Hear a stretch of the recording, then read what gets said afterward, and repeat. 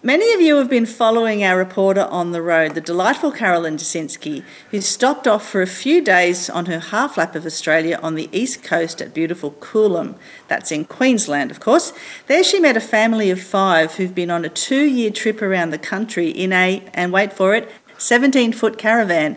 She spoke to Rich Bolus, who not only works remotely while travelling, but also produces a podcast called The Dad Mindset.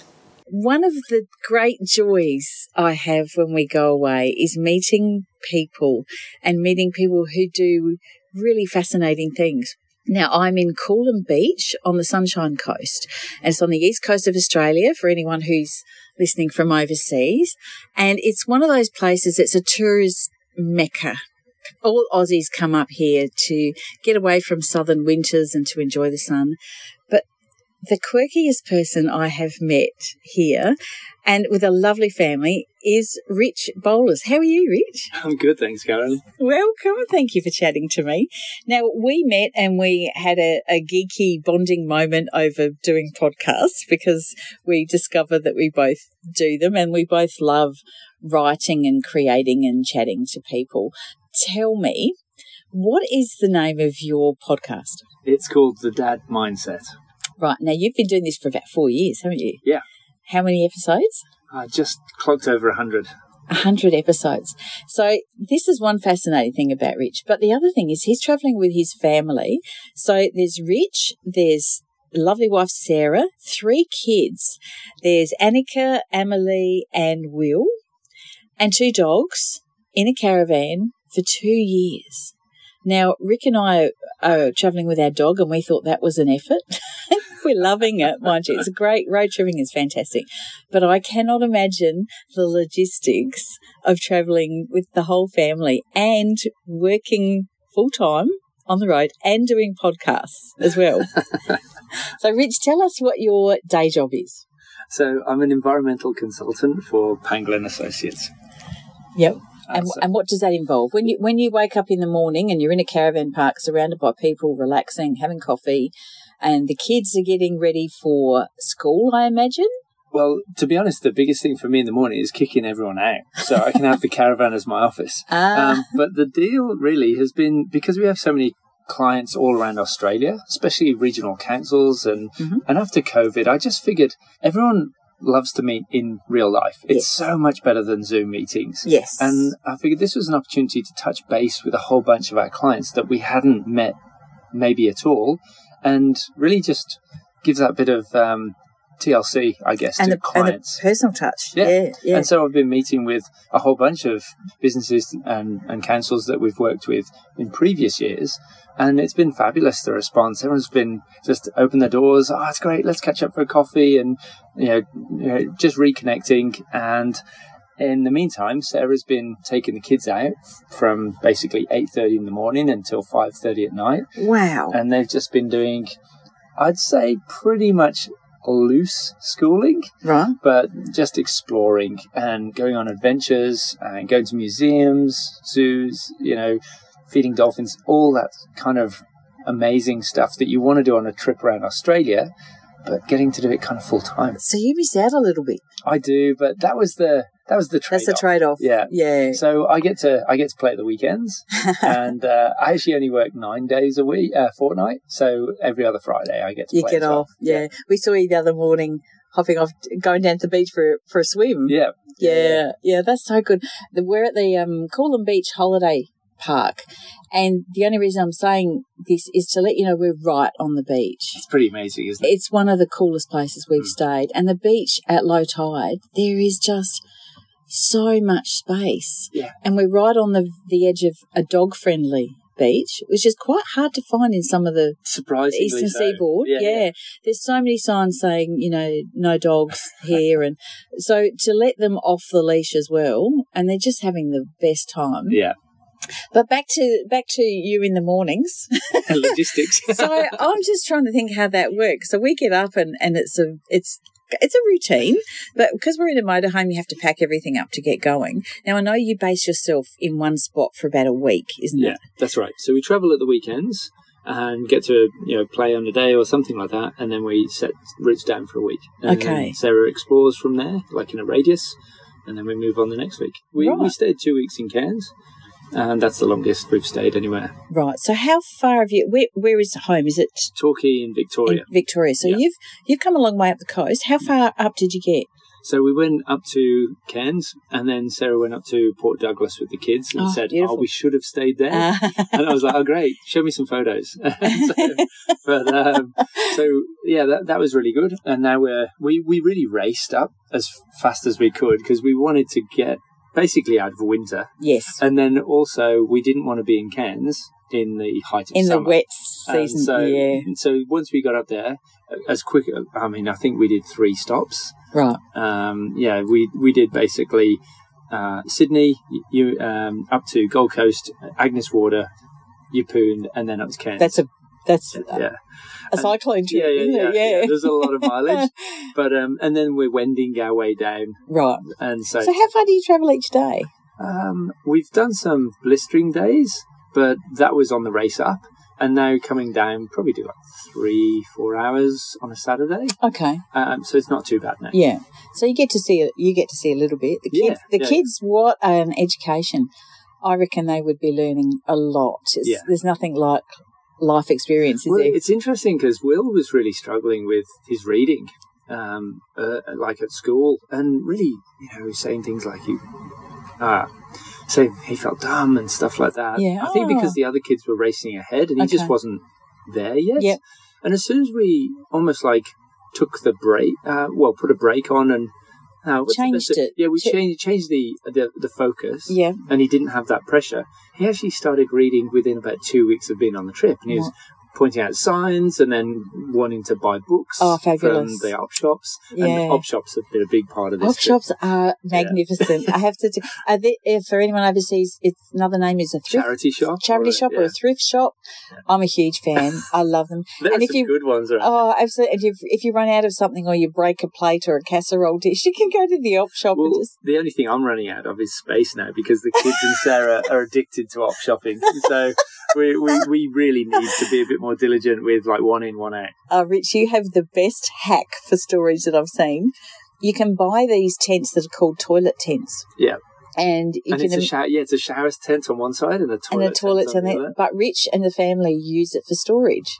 So when they get to a place and have to set up the caravan again, all the stuff comes out and gets put into this. Yeah. And it's a great change room for the girls as well. They get a bit of privacy because there is not a lot of privacy in a 17-foot van. No, especially not with the whole family.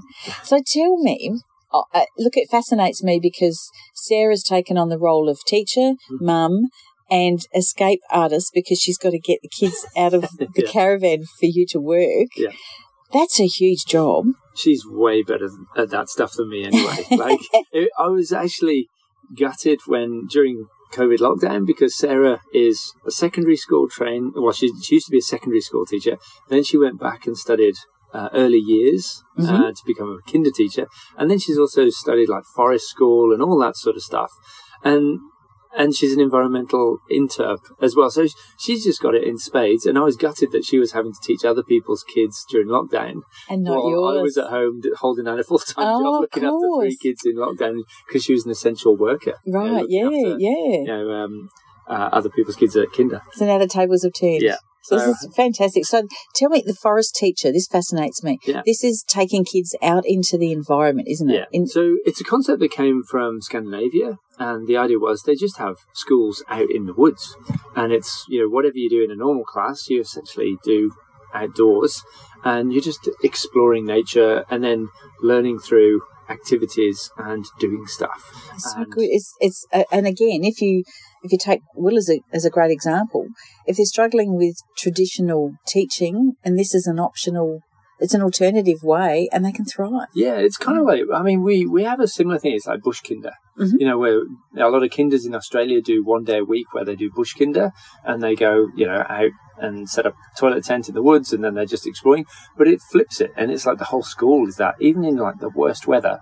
So the kids just have to, that German proverb of no such thing as bad weather, just inappropriate choice of clothing. That's right. And it's kind of like camping with the whole family. Exactly, yeah. But Sarah found that she's done a lot of work in kinders over the last few years, and she's found that even the kids that are usually branded the trouble kids or the problem children. Mm-hmm. As soon as you put them in an outdoor setting, they're no longer problems. Okay. And so it's not actually the kids that are the problem, it's the environment. And even some of the kinders that she's worked in are amazing, but they're just not as outdoor as outdoor. Right. And so once you get kids in that setting, she said half the time she has the process is to sort of follow and identify where the kids are leaning. Yeah. And then you don't teach them. There's no set plan. You just support what they're doing. So if they find, I don't know, a shell washed up on the beach and they're really interested in it, then you start asking questions about it and diving into it. And then the next session, you might take them to another place where there's different shells. And then, shells are their gig. Yeah. And so you can actually explore other concepts through something they're into. And focus on what they love. Yeah. That's great. Now let's go back to the mindset, the dad mindset. How did this start? It was actually Annika's 9th birthday. And there was a birthday party, and I looked across, and I was like, oh my gosh, in a blink of an eye, she's turned 9. In 2 blinks of an eye, she's going to be 18. And I just didn't feel like I was lifting my dad game anywhere near commensurate with how quickly she was growing. I was like, I'm struggling to manage being a parent with a 9-year-old. How am I going to deal with when I have like teenage kids? So it was kind of self-imposed therapy. Yeah, exactly. And that was the thing. So I started out and I chatted to loads of friends that were inspirational. Like they were great dads, and they had certain, like my friend Will in Japan. He was my best friend when I was over in Japan for 4 years, and he had such an amazing relationship with his daughter. He basically was the primary carer because his wife was paid way more than him, and so she would work and he would stay home. But he was like, I went to him and said, "Oh, Will, tell me all about how you do this," and so I learned that. And then another friend over here, "Oh, how do you do that?" And I was just picking the brains of what did you feel like you were lacking in? Just any kind of model for how to turn up as a parent. And I think when I identified, it wasn't about the hack. Well, it started out being about the hacks, but when I came down to it, it ended up being I had to fix my own baggage and issues. Okay. And so really it has been like therapy. Yeah. It's been such a journey of like just diving into, because I found that like the more you can show up without your own baggage, then the kids are so much easier. So give me an example of one of the things that you've looked at. So I find that, it's putting you on the spot. I know, 101 episodes. I can give you an example. Like I remember at one point I was wheeling the wheelbarrow and Will came up and he was going on about something frantically but really angrily or whatever. And it was one of those moments where I was like, oh my gosh, I didn't get triggered by that. And it was almost like, I remember a time when I would have instantly been triggered and on guard and would have been at each other because it was that sort of, and I was just very peaceful. I was like, okay, well, let's look at this. And I just didn't take any of my baggage to the now I know what situation. You mean. Right, yeah. And then we worked it through. And I was like, oh my gosh, that's amazing. So when you come up with the ideas for the podcast, is it you talking or is it you interviewing people? It's me scratching an itch. And so recently I interviewed someone called Lucy Peach, who's amazing. And she wrote a book called The Period Queen. And for me, I had no idea about the menstrual cycle. And I've got 2 teenage daughters in my house and a wife. And I was like, I think I really feel that I need to know. Yeah. I want to actually understand what's going on here a little bit more because it's such a, kept behind a wall of secrecy. Yeah. And and Lucy's amazing. She took me on this amazing journey and I learned so much. That's cool. Her podcast is hilarious and insightful all at once. And so it's things like that. And then, Kevin Kelly is a guy that I've really respected, an author. He's written so many amazing books. He was the editor-in-chief at Wired magazine for years and years. And I really respected him. And then he launched a book called all about like advice. I think it's something like advice I wish I'd had. Right. Okay. I can't remember the title, but anyway, so I got him on the show and just picking his brains, how he's approached parenting and what he's learned. And some of the takeaways were amazing, like rituals. The value of building rituals into your family is so cheap. But the benefit, the upside is huge. And so we have this ritual where we have like pancakes every Sunday morning. And it's just baked into the week now. Oh, that's and so I look good. forward to it. The kids look forward to it. We know what's going to happen, and it's great. And then other friends like, I've interviewed a bunch of psychologists, and Jason Frischman is a psychologist in Canada, and he has this great ritual of going away on New Year's Eve, like New Year, with 4 of the families. And they just spend like a whole 2 weeks together as families, and they just completely circuit break, and there's no expectations, there's no travelling. And this is a plan that's done. Yeah, it's a ritual every year. The family, the kids, everyone looks forward to it. And you're quite right. It's the things like that you remember. I remember my nana cooking us a roast dinner every Sunday, and that was our ritual. The thing you look forward to. Yeah, and I'd never looked at it as a ritual. That was just what you did every Sunday. You had a roast with Nana. And school holidays, I used to go up and stay with them because my mum worked, and my granddad would watch cricket. And 10 o'clock every morning, we would have sesame wheat biscuits with cheese on them and a cup of tea. Yeah. So, and I would never forget that. Yeah, that's fantastic.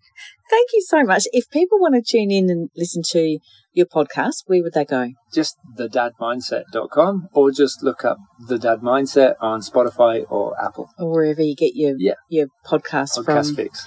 Thank you so much. I'm going to tune in now and listen to it. And that's it. That's all right. Don't worry about the alarm. We can finish it. Sorry, that was wonderful. Carolyne Jasinski gets some fascinating stories when she's on the road, and this conversation with Rich Bolus is yet another one.